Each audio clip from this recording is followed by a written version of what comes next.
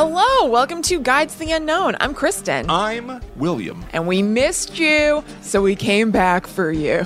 More importantly, you missed us. Right. Kristen and I met up out in the world, and I went, we have to go back. We have to go back. Is it cool to reference Lost in 2018? I thought you were gearing toward we have to go back to the future. So, okay. But actually, yes, it is cool to reference Lost in 2018. If I hadn't said anything, that would be like Schrodinger's reference. It would be to both Lost and Back to the Future and to neither. Yes. All right. Cool. We have a new segment to get to tonight, which is just like awesome. Oh, okay. Yeah. Awesome listeners. I don't know if we can think of a cool monster name for that. Yeah. Name pending for this segment. Yeah. However, there is a really talented listener out there who has an Instagram page. It's at Look at Her Brooch. And it's also an Etsy shop. Yes. The Etsy shop is called hypnousandoutrage.etsy.com.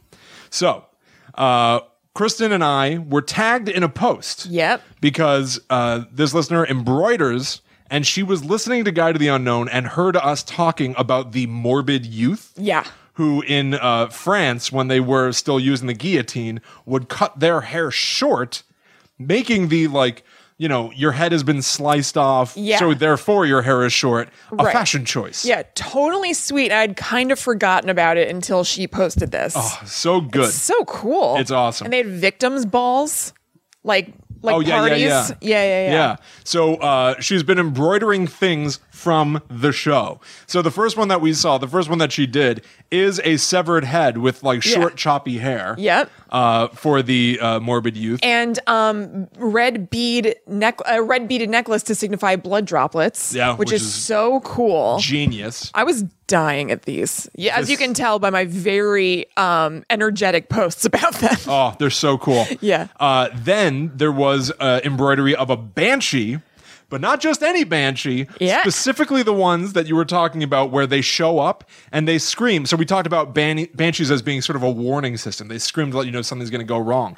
Sometimes they relish in their job. They're excited that something horrible is about to befall you. Right. So they show up screaming, but with this glint of celebration in their eyes. Yes. And then we got into a whole thing about how they show up with noisemakers. Yeah. Woo, woo, woo. And those noisemaker things like brrr. Yeah. So that yielded this embroidery that says, "Oh man, my banshee hates me." It's a banshee saying woohoo, blowing into one of those like yeah noisemakers and spinning the clacker things. It's so good. And that one's my favorite one, I think. Today, as of this recording, a third of the black-eyed children. Yep. And it's a kid in a hoodie with little black beady eyes just going, "Hey, mister, what's up?" Yeah. So I think Will did that voice when we did that episode. Yeah, I guess so. It is so good. It is so awesome. So everybody... I can't tell you how happy it makes me. Thank you very much, Amy. Yeah, it immediately made me laugh. Yeah. And made me so happy. And they're happy. just so cool, too. Like, selfishly happy, because it made me happy that, like, something that we did inspired somebody and made me feel good. So I guess that's selfish, not selfish, a little bit of both. Yeah. And then they're just so cool. I like looking at them. I love it. I love it. Yeah. Thank you so much, and well done. Yeah, seriously. Everybody go follow at Look at Her Brooch on Instagram. That's look_at_her_brooch. Yep. BROOCH. And check out Hypnus and Outrage on Etsy, where you can buy and commission embroidery of your own. Yes, extremely cool. Yeah, and thank you again. Yeah. So good. So damn good. Big thank you. Yeah, love it. Love it, love it, love it. Yeah. All right. And that is the Man, Our Listeners Are Awesome segment. I'm fine with that being the name of the segment. All right. That works for me. Works. It's right to the point. Cool. Yeah. So, now on to us. Yes. It's all about us. Who goes first this time? Why don't you go first? I go first? Yeah. Okay. Kristen. William. I don't even know how to set this up in a way where it can be like, what do you think you know? Because I barely knew anything. Yeah. So I'm just going to go ahead. I could know much more than you. Just because you barely knew anything doesn't mean that I'm not lousy with information about this subject. Okay. What have you Take heard your shot. of...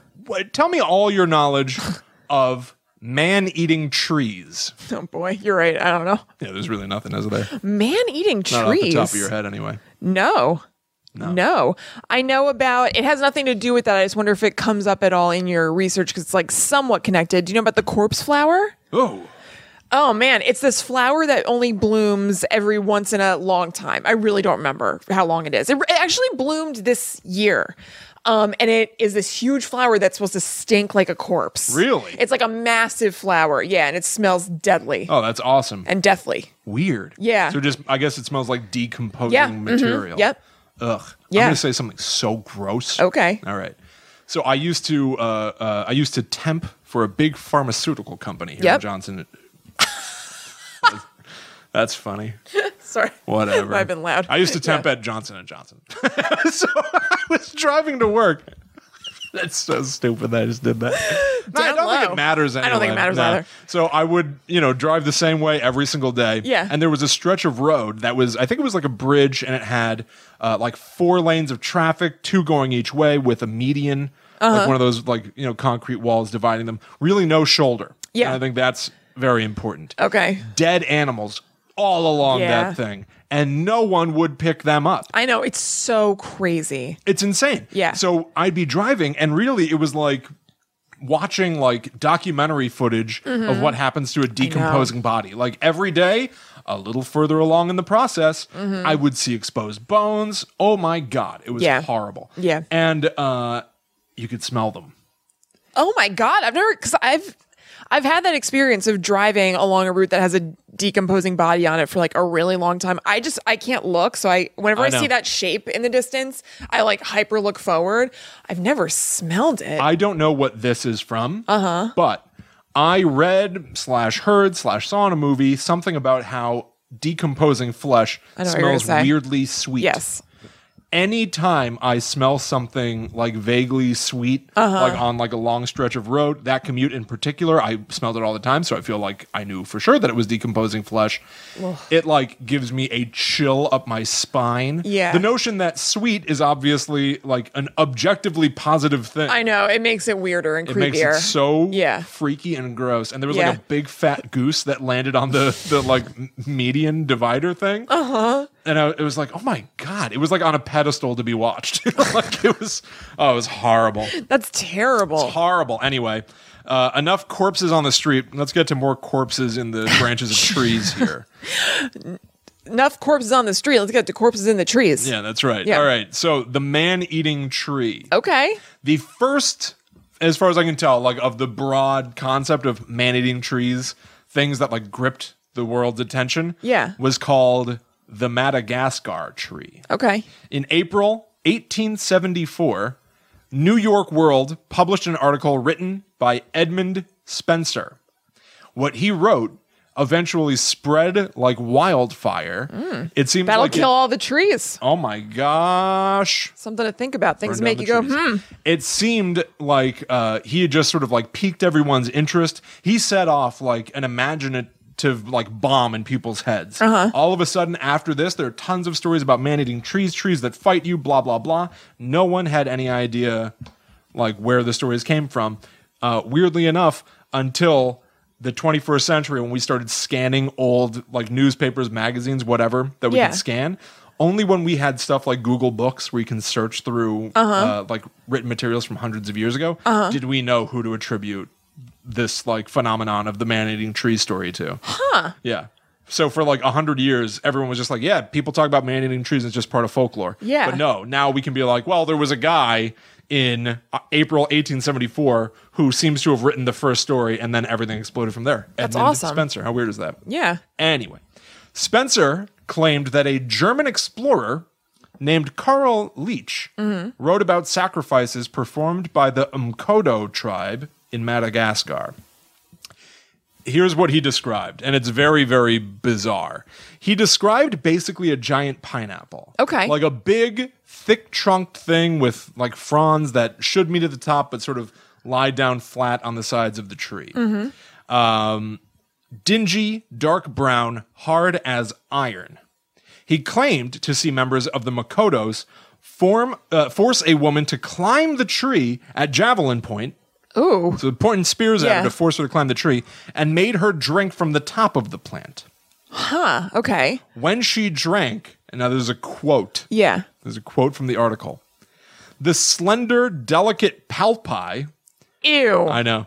With the fury of starved serpents, quivered a moment over her head. Then, as if instinct with demonic intelligence, fastened upon her in sudden coils round and round her neck and arms. Then, while her awful screams and yet more awful laughter rose wildly to be instantly strangled down again in a gurgling moan. The tendrils, one after another, like great green serpents, with brutal energy and infernal rapidity, rose, retracted themselves, and wrapped her about in fold after fold, ever tightening with cruel swiftness and savage tenacity of anacondas fastening upon their prey. Oh my God.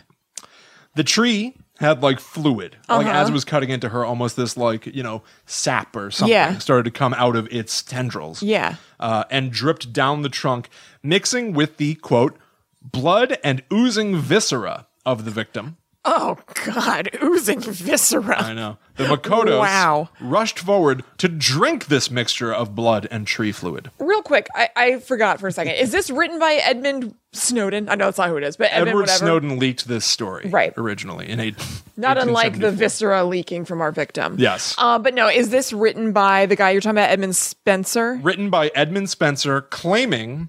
Is he saying that a German explorer named Carl Leach? Okay, thank you. Okay, sorry. So it's like it's weirdly removed. It's as if I was like, oh, I forgot to tell you a story about a real Bert thing that happened. Hamstrom and what he saw, and like here's what Bert said. Yeah. So it's a little strange. Yeah.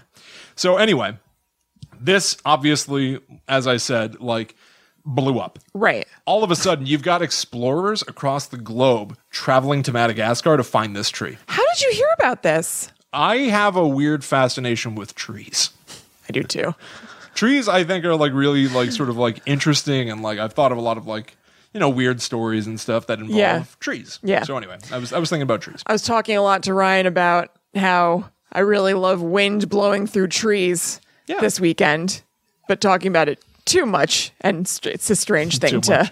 Like Ryan's reading a book, he's like, yeah, I know, dear. Kind of. I know. You like trees. Kind of. Maybe it's because we grew up, in the woods. Yeah. Well, I guess, you know what? I do around think so many probably trees. a big part of it. Chris and I grew up in the middle of nowhere in Connecticut, surrounded by... trees. Acres and acres of forest going up and down trails in the middle of the woods. Yeah. Like very far away from like people.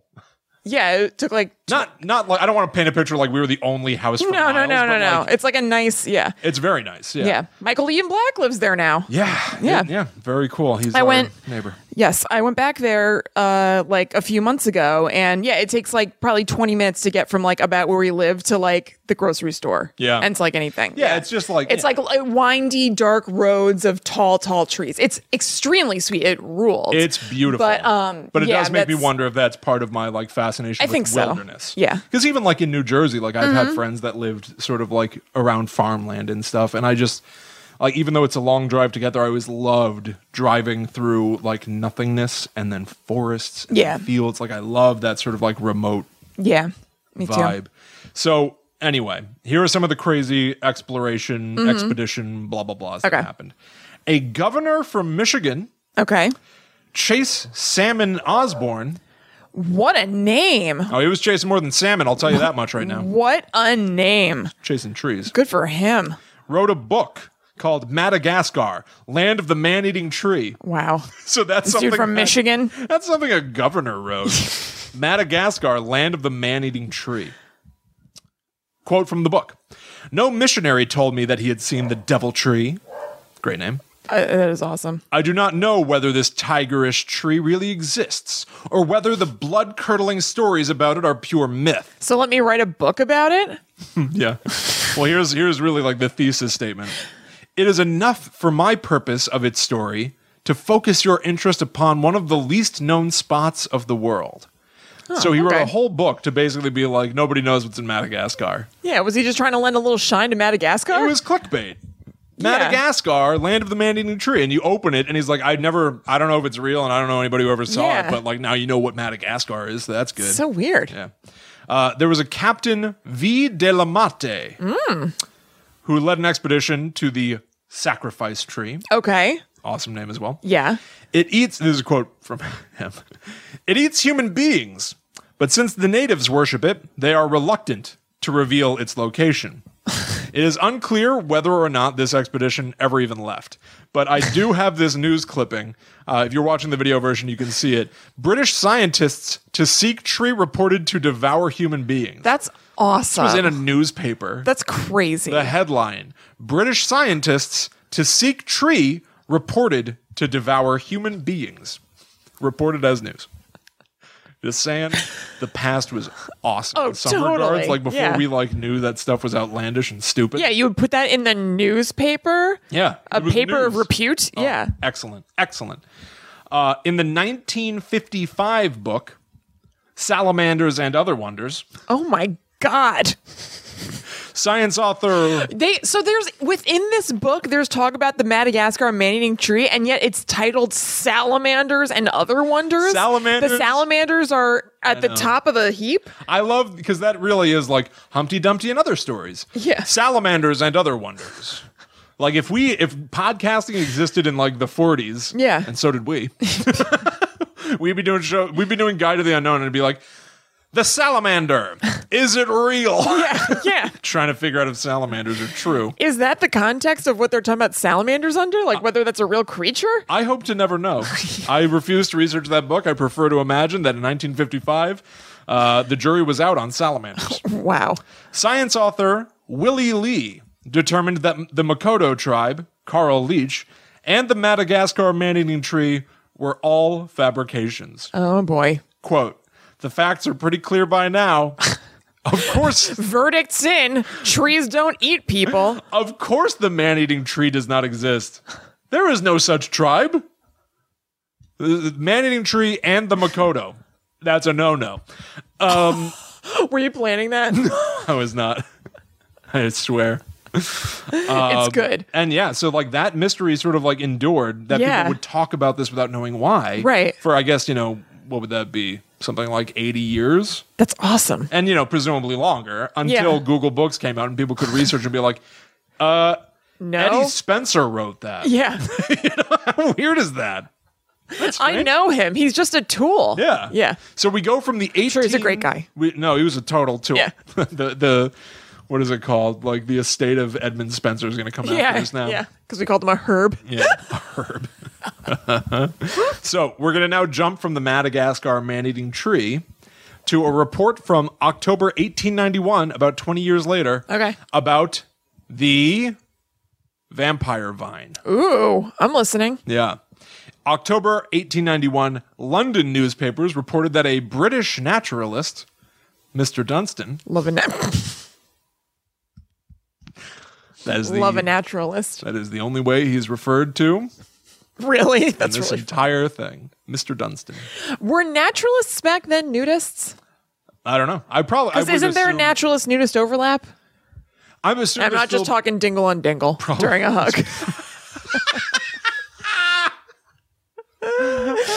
I think that nudists are sometimes called naturalists. They use a napkin that they put overlap when they're eating soup. So I don't burn anything. Follow that joke. There's a little overlap. I need an overlap. We're having soup. Don't worry, it's gazpacho. But still, I don't want to make a mess. All right. Anyway. So, a London newspaper reported that a British naturalist, Mr. Dunstan, Mr. Dunstan. The headline was Dunstan checks in about the vampire vine.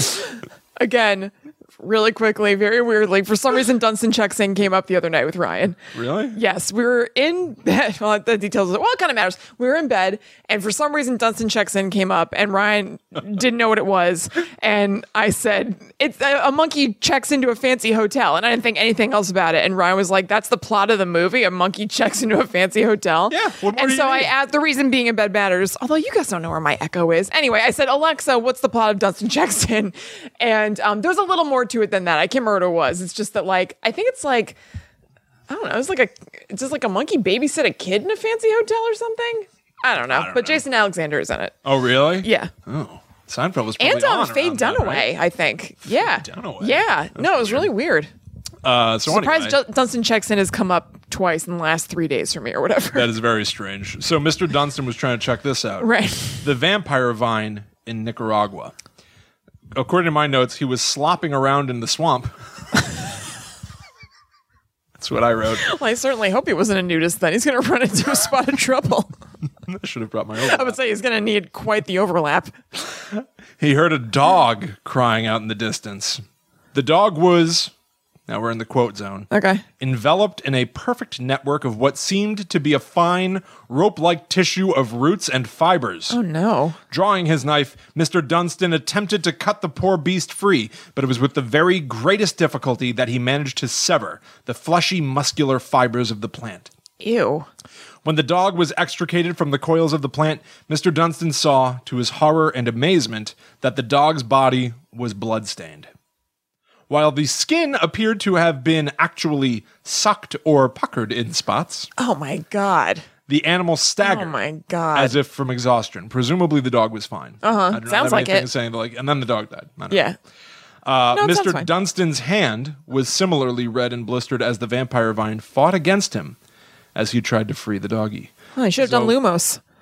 You're right. Yeah, exactly. Devil snare, hides from sun, and doesn't like fun. Yeah. Lumos. I don't know what it was. Yeah, I can't remember either. I don't remember. Anyway, so he fought this vine to save this doggy, the vampire vine of Nicaragua. Oh, my God. So that's terrifying. I don't like the idea of the vine being like muscular, fleshy, or bloody. Yeah, fleshy as applied to a plant, I don't enjoy. No, me neither. And then this brings me to perhaps my favorite man-eating tree. Okay. All loosely termed, by the way. Some of them are not trees. This one, however, is Yataveo. Ooh. This was originally, I think, written about in the book Sea and Land by J.W. Buell. Named after the hissing sound it makes. Oh, my God. Which sounds like the Spanish phrase ya te veo, which means I see you. Oh my God, that's awesome. How awesome is that? I love it. That's so cool. I see you. Has poisonous spines that resemble many huge serpents in an angry discussion, occasionally darting from side to side as if striking at an imaginary foe. And where is this information coming from? This is from the book Sea and Land by J.W. Buell. From like when-ish, do you know? 1887. Cool. So this would be pre-Vampire Vine, but still post-Madagascar man-eating tree. Some claim it even has an eye to locate its prey with. Oh my God, where's the eye? Does it know? I have no idea. Does it know? Or I meant the. Does it know? But yeah, so like in depictions of it in artwork, like the limbs of the tree are like snaking out. Yeah, like all crazy. They look less like branches and more like tendrils. Very octopusy, like harkening back to our previous episode. Yeah, you're right. And like a lot, yeah. And same with the previous one, the creepy fleshy one. Like they're kind of octopus-esque, which kind of goes back to us talking about how that imagery is used in a lot of scary things. Yeah, you're right. But yeah, there's like this one particular piece of artwork that shows like a person caught up in the, branches, for lack of a better word. Yeah, very cool. Devoured, basically. The branches grow downward upon the ground. So gracefully are they distributed that the trunk resembles an easy couch. An easy couch. With green drapery around it. The unfortunate traveler, ignorant of the monstrous creation which lies in his way, and curious to examine the strange plant or to rest himself upon its inviting stalk. No way. Approaches without a suspicion of his certain doom.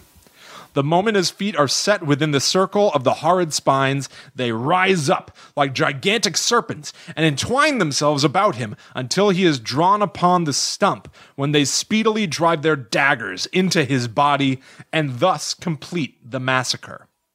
The body is crushed until every drop of blood is squeezed out of it and becomes absorbed by the gore-loving plant. Yeesh, that sounds cool, though, the gore-loving plant. Then the dry carcass is thrown out, and the horrid trap set again. Oh, it's but a husk. It is but a husk. I hope they're throwing that carcass really far, because I feel like that kind of negates the trap then. If somebody's like, oh my God, there's like a dead body here, I better keep it moving. There's a lush nature couch, and beside it is a sucked dry, Yeah. weary traveler. I guess those like octopussy-ish tendrils could like really fling it far to Maybe. Yeah. Yeah. I do love the idea though that like the original one, the Madagascar tree, has these like palm fronds. It's like a big fat pineapple. Yes, that you have to climb. Whatever. Right. Then the vampire vine is just like a tangle of almost like brambles or something.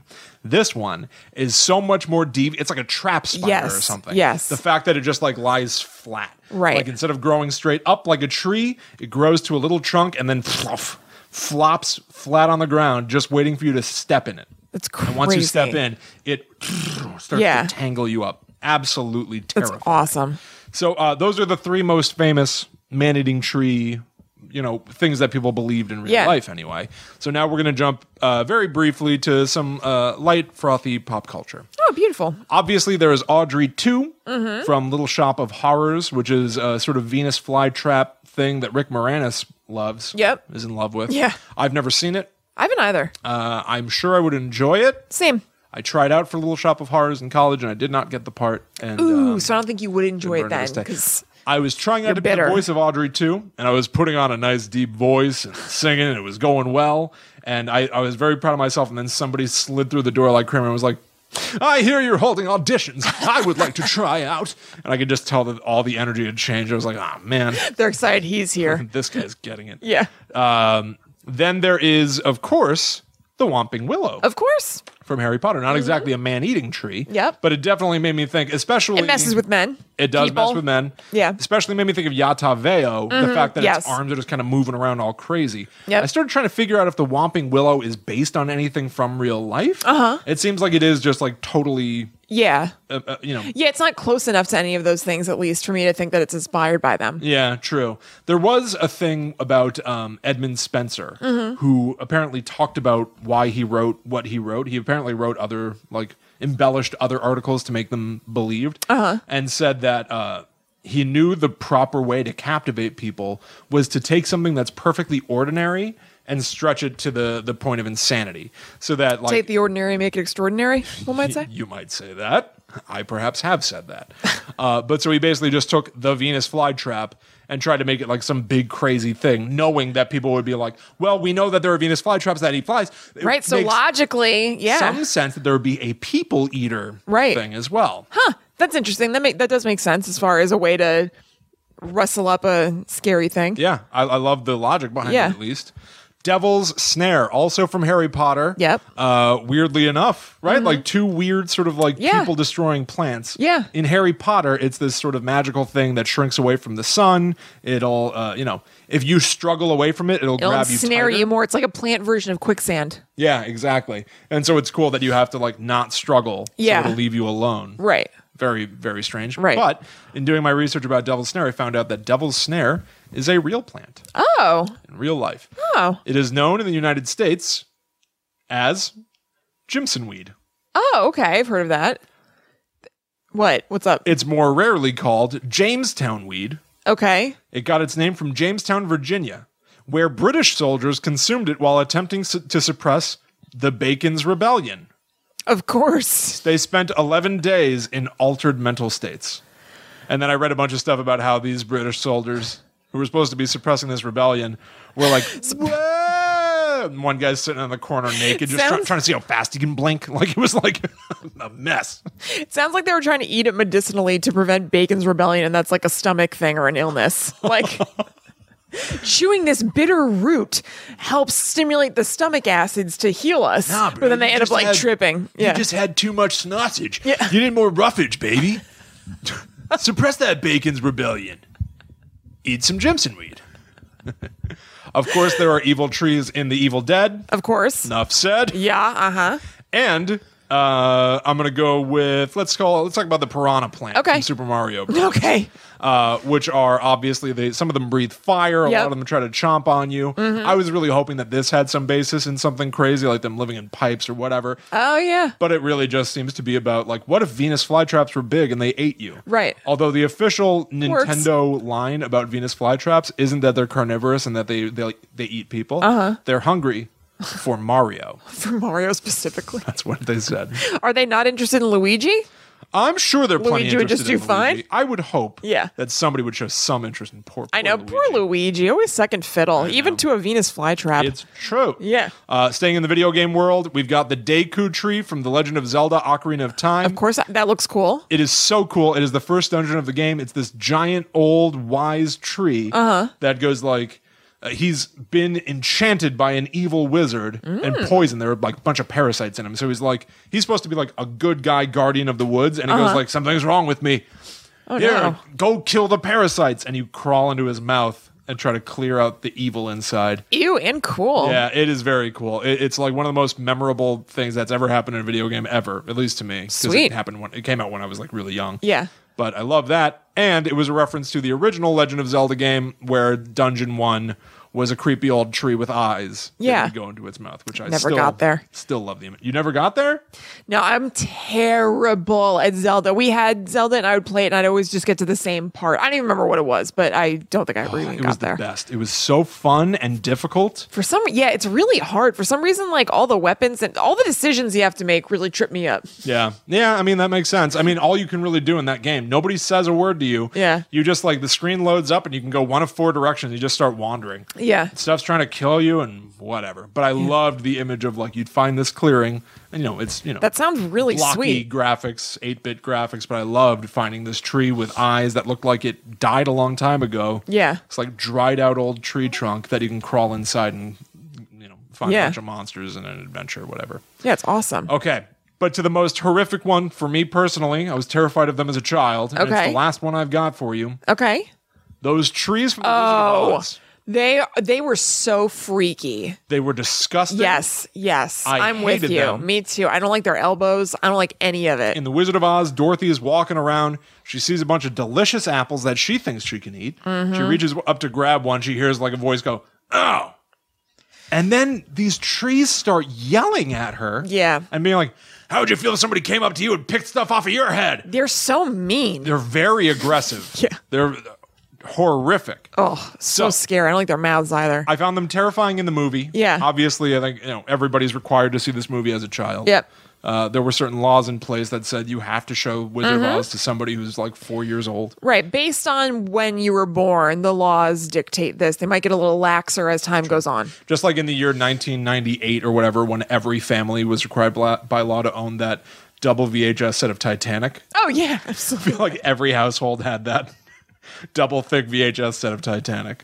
That wrecked me. You were not allowed to not have that on display prominently in your house in 1998. Absolutely. So anyway, these trees, I thought they were disgusting and scary. Yeah. Here's the thing. Wizard of Oz, the original book where they appear and where they are just called fighting trees, was published in the year 1900. So still post-Madagascar man-eating tree. Yeah. Their purpose is to keep people from entering the enchanted forest behind them. Okay. Aren't they the forest? Yeah, they are enchanted. That's weird. Yeah, what are they protecting really now that I think about it? They just go further and they find the Tin Man and then I don't know. I think they did. Oh, I think they didn't want them eating their apples. I didn't think they were protecting anything. It's very weird. Well, according to the book, I guess maybe that's what they're supposed to do. Huh. In the movie, they're just supposed to terrify little girls and boys. Well, mission accomplished. So anyway, Kristen, that is, to the best of my knowledge, the story of the man-eating tree. That's awesome. It's really good. Thank you. Yeah. Good look straight down to camera. I like to shoot a little scary look down camera one. Yeah. Okay. So I'm going to tell you a ghost story. Yes. Mama loves a ghost story. Oh, tell it. Okay. So this is about the black monk of Pontefract. Which is hard to say. Have you ever heard of that before? Pontefract is maybe I've heard of it on the show. Maybe I've probably heard about it. It's a pretty famous thing. I didn't know really anything about it. I'd heard the name before, but I knew pretty much nothing else. So Pontefract rings a big bad bell. It's in England. Yeah. So this is a very, very famous haunting there. And what's kind of interesting about it is that there are going to be things that sound in common to, in particular, the Enfield haunting, which is covered in The Conjuring 2. Okay. That also takes place in England. This happened 10 years before that. And Enfield and Amityville take place around the same time. And this has shades of those, but earlier, basically, cool. Which is just kind of interesting. I feel like it's less famous, maybe here, at least in America. It does seem like a really big deal. But yeah, it seems like the pioneer of poltergeist like family stories. Hey, I'm being haunted by a poltergeist over here. Can someone help me? Wait, that just kind of sounds like a normal voice. Won't somebody help me? It's not as good. Please, oh please. So it's known as the most violent haunting in all of Europe. And I wrote here, one hell of a poltergeist. One hell of a poltergeist. So it was a family named the Pritchards, and they lived at 30 East Drive. Okay. And so this is known as 30 East Drive. A lot of people just refer to it as that. And so the parents were Joe and Jean, and the kids were Philip and Diane. So they moved into this house, and not long after that, what's going on in my mouth? Not long after that, there was a bank holiday. So the family decided to go on a little vacation, but for some reason, Philip wanted to stay home. He was like a teen, preteen. Who knows? He could have been surly. Who knows what's going on? Surly tweens, am I right? Yeah, right. So he decided to stay home, and they had his grandma stay with him. And I wonder if that thwarted some plans. I bet it did. Because what if Philip was staying home because he was going to throw a party or something, and they made Grandma Sarah stay with him? Philip was like, I think I'll stay home, all right? I'm big enough. And they're like, yeah, of course. We'll just have your gran hang back as well. You're hanging with me. You and me against the world. That's right. So it was in the summer, and Grandma Sarah was feeling cold spots. There were areas of the house that were just super cold and didn't make any sense because it was summertime and it was really hot and humid. So that was number one. She just noticed it. It was probably like in hindsight, she said something about it, basically. Yeah. I don't think that she was saying to Philip, like, oh, I'm cold, like right here. Or maybe, who knows. That's how they hang out. Yeah. He like wakes up in the morning. She's like, all right, come on downstairs. And then she takes like one step to the left, warm. Another step. It's cold here. Yeah. Another step. It's still cold here. I'm so glad I stayed home from vacation. Philip, are you listening? I'm warm right here. Inch by inch. Philip's really wishing that he was on that beach. So a very, very strange thing happened.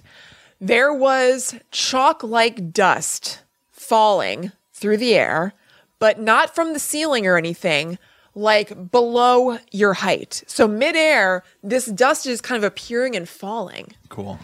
And they were like, what is this? At first, they obviously thought it was weird house stuff. You know, they were pretty new to the house, but they noticed it was not coming from the ceiling, like in movies or cartoons where you think of somebody walking hard on the ceiling and then like dust is falling below. It was not that. And they were just like, what is going on? This is so weird. They couldn't figure it out. It was trying to cover things. It was like getting messy. So they called Philip's aunt who lived nearby. She was kind of like in the same neighborhood to come over, and she was stumped. Yeah, now Philip's got his whole family. Yeah. It's really backfired on Philip. Big time. And they can't figure it out. They're just like, where is this coming from? What is this? Yeah. And so they're finally like, all right, I don't know what this is, but let's start cleaning it up. So his aunt went into the kitchen to get some stuff to clean up, some rags and stuff. And there was this big pool of water on the floor. And she called Philip in and she's like, what's the deal with this? And he was like, I don't know. And there was like no pipe right above it, no source of anything. They couldn't figure it out. And then other pools of water start forming. And they're just like, what is going on here? This is so weird. And because, I mean, so this is 1960s, I should say, or 1960s, 1970s, one of those, sorry. Okay. So maybe it's the neighborhood, maybe it's an English thing, maybe it's just a quaint time to make up in my head. But it seems like they were going to get neighbors, they're calling in all this help, basically. Because maybe, I picture it being like a really nice neighborhood where everybody's kind of like doing a popping and helps each other. Yeah. So here's some eggs. Do you have a ghost? Exactly. So I wrote neighbors came round, and they couldn't figure anything out. So they called somebody from basically like a water company, like somebody who would know, a plumber or water company kind of thing or something, and they couldn't figure it out either. There was just like no reason. If there are no pipes, I'm of no use. I can't. That's all I know how to do. Is there a toilet nearby? I don't think I'm out of my depth, boss. Even though these pools are very shallow. Oh, this is my first day, but I thought pipes would be involved, okay? So they're just like totally stumped about everything, basically. So they're just like, condensation? I don't know. I have no idea what this is. Yeah. And try to go on with their lives. But then later that day, Philip goes into the kitchen and there is, this is very British, tea and sugar all over the counters, which they called worktops. Worktops? Yeah. Cool. Yeah. All right. But like all over the counters, just tea and sugar everywhere. Here in the colonies, we think of a worktop as what you put on to go to the office, but over there it's... That's right. What I'm wearing right now is a worktop. Where's my worktop? Yeah. You may know them as blouses. We know them as worktops.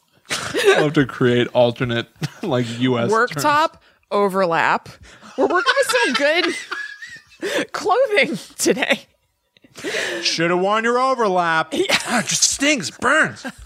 Tried to tell you, if you're going to be a naturalist, you're going to want to overlap. See, people come over to our colony and they think that being a naturalist is all nudity all the time.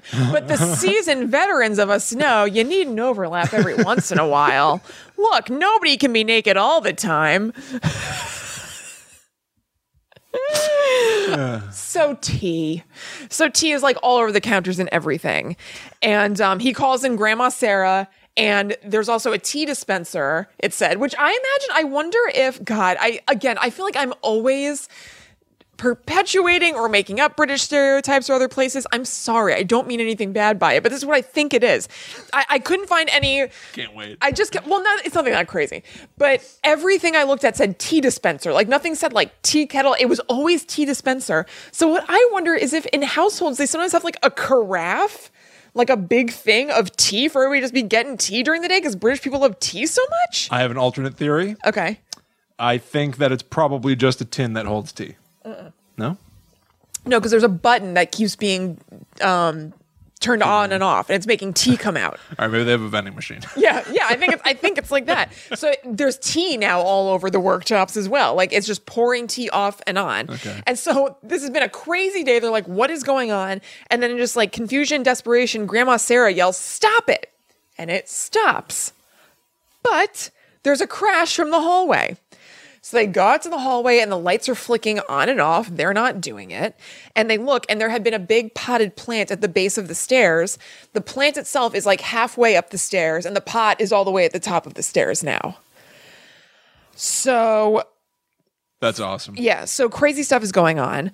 And then now back in the kitchen, as I read this and understood it, it seemed like this was all happening rapid fire. So they're in the kitchen, bang, go out there. They're in the hall, bang, go back to the kitchen. The cupboard in the kitchen is banging around on its own now. Like just like something's trying to get out of it or something like that.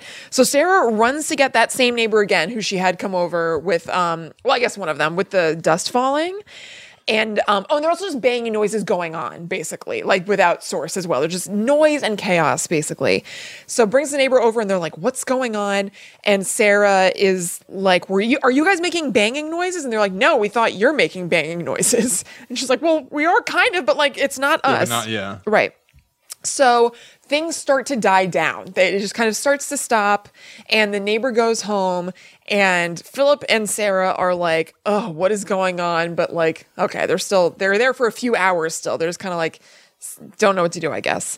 And everything's okay until bedtime where a chest of drawers started. Nothing got crazy again, but there was a chest of drawers that started swaying in Philip's room. So they were like, all right, that's enough. We can't go to sleep in this environment. It's one thing to be like here and grabbing neighbors to see what's up. Like, I'm not going to bed. Yeah. So they got out and stayed at a neighbor's house. And then the next day, nothing happened. And nothing happened for a while. Like the family came home and there hadn't been any activity. And they kind of chalked it up to like, could there be some explanation for this sort of thing? Even though, like, what could the explanation be? But you try to rationalize. Yourself, right. Yeah. So they're back home from vacation. Now the whole family...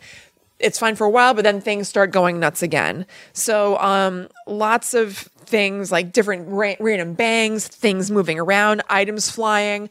So they start bringing in people like religious people. So they've done exorcisms. They've had people singing like holy songs in there. And one of the things that it said happened was that gloves floated while they were singing songs, like churchy songs, and started mockingly directing the churchy songs. All right, well, that's just Looney Tunes. Troublesome. Yeah, that's just like, ain't I a stinker? Like, that's pretty far. And also, like, where were these gloves? I don't know. It's just hard for me to imagine there's just like a pair of gloves somewhere that just, I don't know. By the way, those gloves get half an inch off the ground, the singing stops.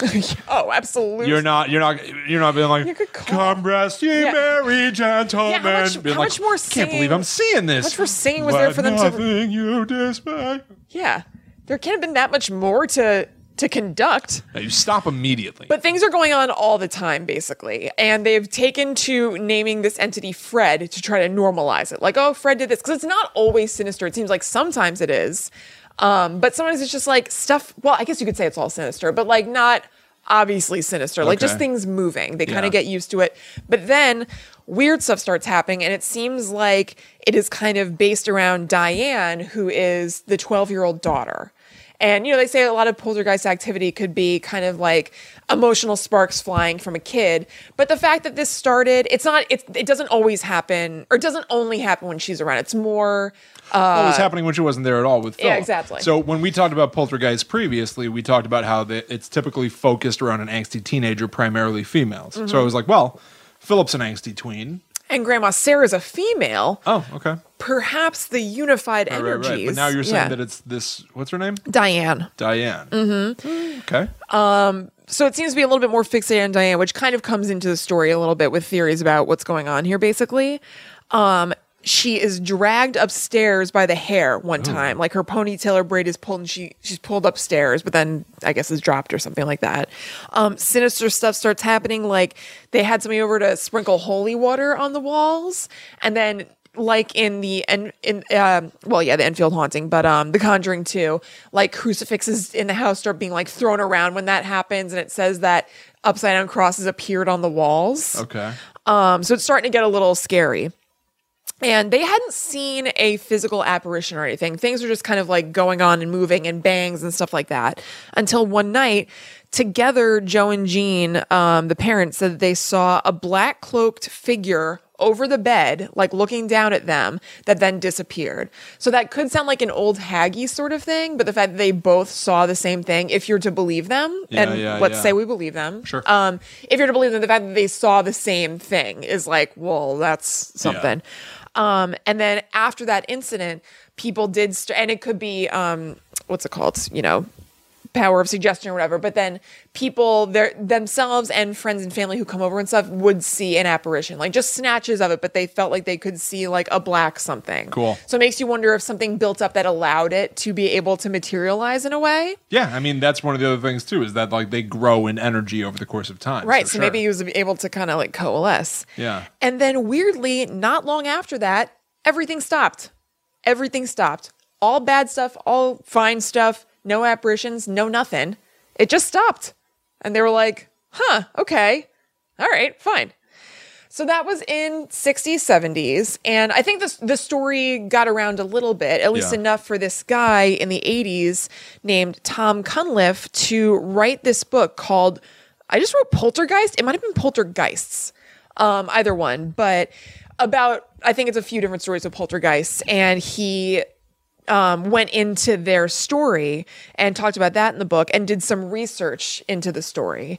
And I found two conflicting accounts of this. So one account I read was that Tom Cunliffe, who wrote that book, was the one to do research and find out or say that their house was built right next to where there had been gallows in the 16th century.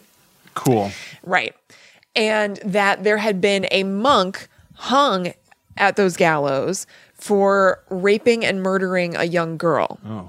And so because they saw a black hooded figure and because it seemed kind of like it was harassing Diane a little bit more, that led people to say like, oh, so that it must be that monk. Yeah, yeah. So I read that he's the one who found that out, but then also only in one source, maybe this one source was wrong, it said that he was the one who found out that story wasn't true. Oh.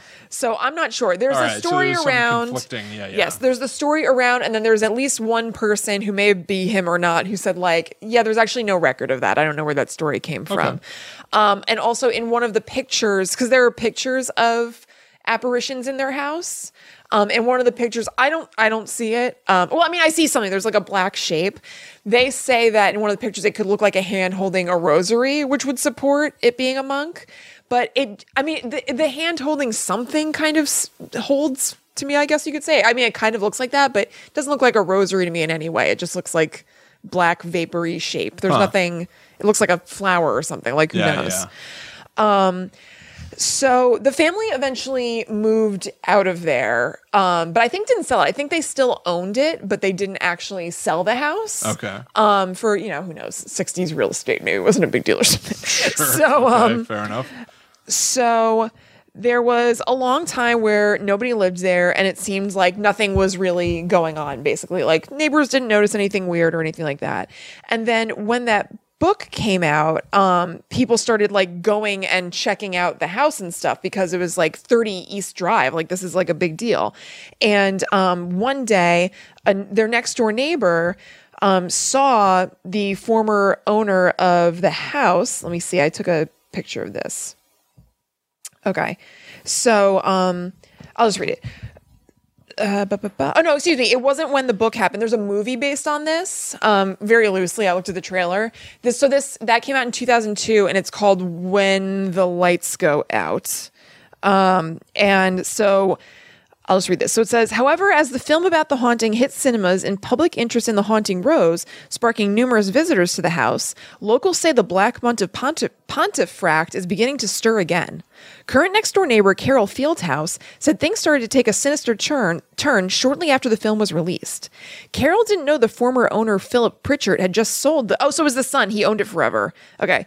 Didn't know the former owner Philip Pritchard had just sold the long empty property to the film's producer Bill Bungay, which I'll get into. This next part about selling to the film's producer is almost the sweetest part to me. Okay. Anyway, in a newspaper interview, Carol said she had seen Philip tidying up the front garden. I went out and asked him if he'd sold it to one of his nephews. I thought it must have been one of them because I knew they were deaf and I'd heard the telly blasting out all night. He said, there's no TV in there. It's empty. Then he turned pale and said, God, it's starting again. I haven't seen him since. Wow. That's cool. Very cool. So, like I said, it's happening again. I know exactly what I must do. Disappear. Forever. Yeah.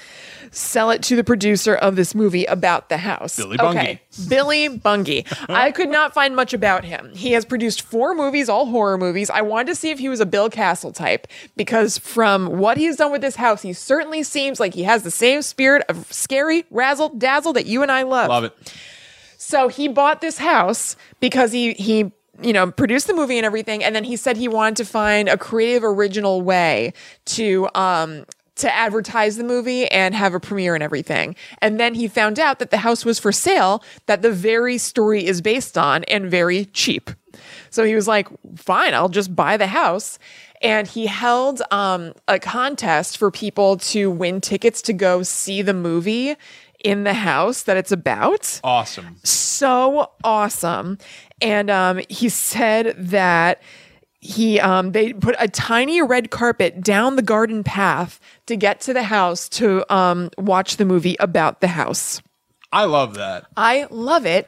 And now the house is open to the public for people to spend nights there and stuff, to do ghost hunting freaky stuff. Wow. And what I think is cool and weird about it is that they specify on the website. So if you go to 30eastdrive.com, this site is so cool. It is so detailed. There is so much information about both like the house and how you can visit it on there, and also just about the history of the house and the whole thing. It is a sweet, very deep site. So I enjoy that they didn't even make it like a cute B&B or anything like that. They specify on the website that 30 East Drive Pontefract is not a traditional guest house, hotel, B&B, or party venue.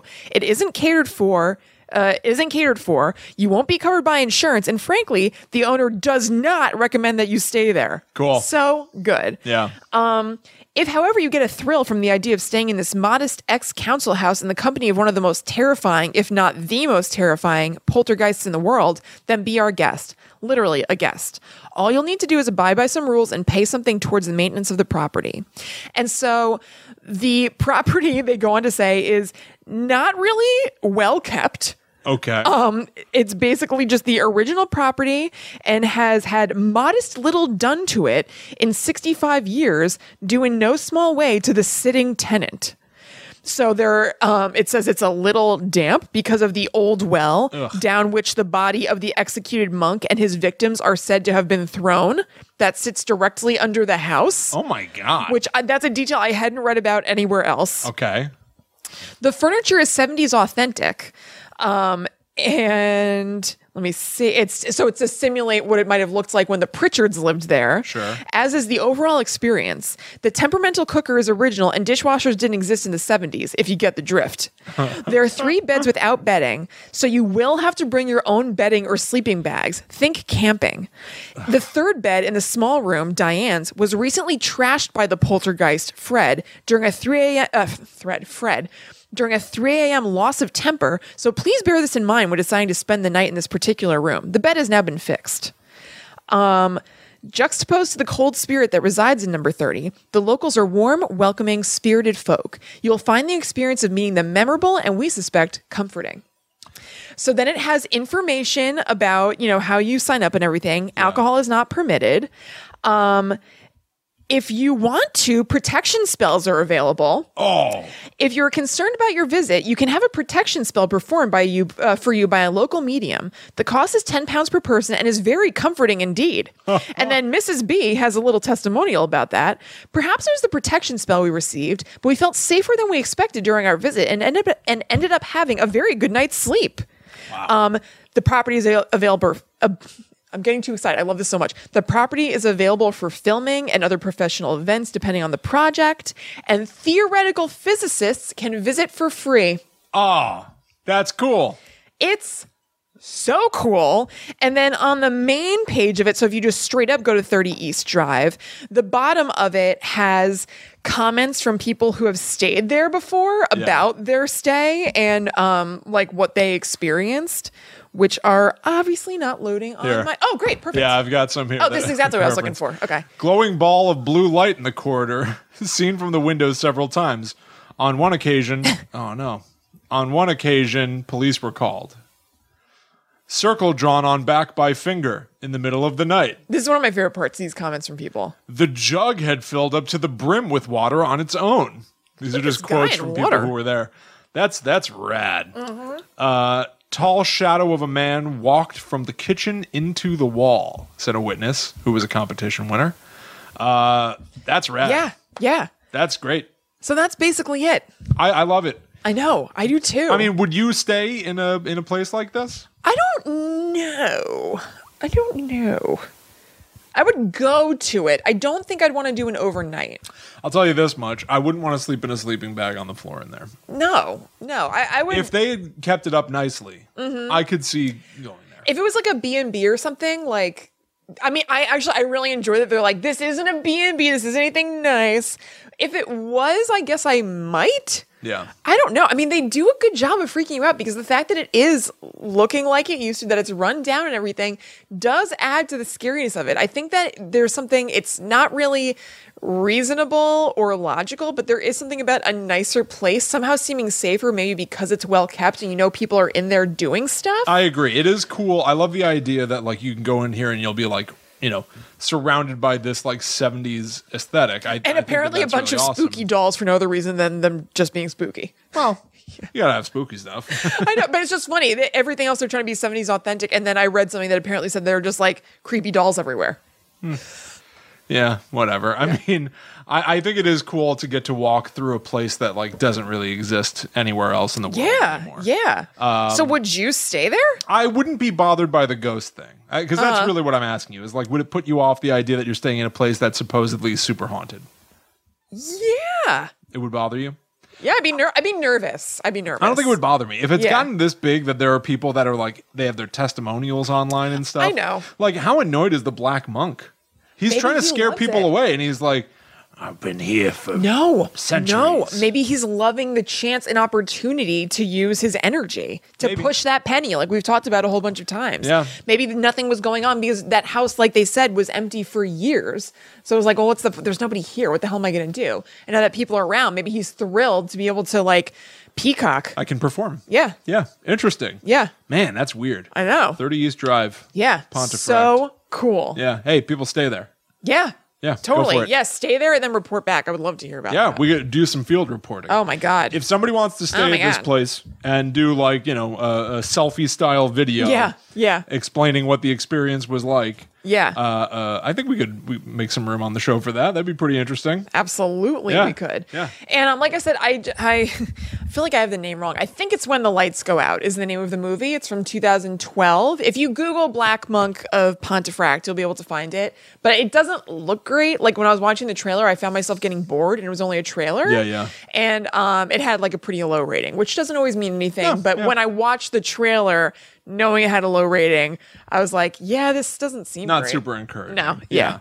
But that's awesome. Yeah, totally. That's so cool. I know. All right. So that's it, guys. There you go. Thank you for sitting in with us. We did it again. It happened again. I know. It's happening again. We're at the end of another episode of Guide to the Unknown. That's right. Thank you all for stopping by.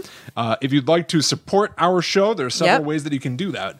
One of the big ones is by going to patreon.com/GTTU pod. Yep. Or just download the Patreon app and look up the show. Yep. You can give us basically a tip. Yeah, that would be super awesome. If you guys remember the episode where we did people's ghost stories that they'd written themselves, Andrew, who's one of our patrons, just upped his tip. Yeah, thank you so much, Andrew. Just to be super nice out of nowhere. It was so nice. We've been messaging each other on Patreon. Yeah, that's awesome. Yeah, it was so cool. Thank you, Andrew. You can also give us a review on iTunes. Yes. You can review us on our Facebook page, evidently. Yeah, a couple people have done that. Thank you very much. And you can just spread the word through whatever means that, you are able. Right. Tell your friends if you're in other spooky groups and people are asking for suggestions about paranormal or crazy, I meant scary podcasts.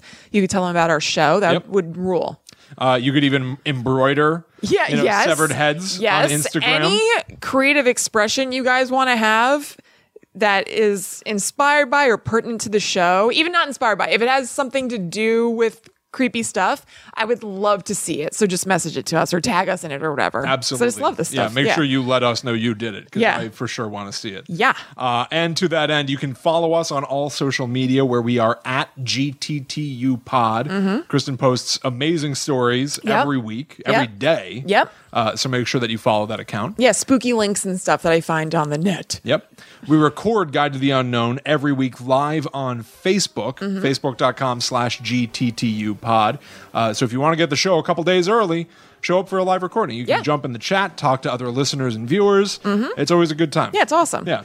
We're also available online separately through our own accounts. That's right. I'm at Chillin' Kristen on Instagram. I'm at Haunted Sponge. So we will see you next week for another brand new episode of Guide to the Unknown. But until then, our time with you has concluded for this week. That's right. And so, now we travel. Back to the netherworld go we. Bye-bye.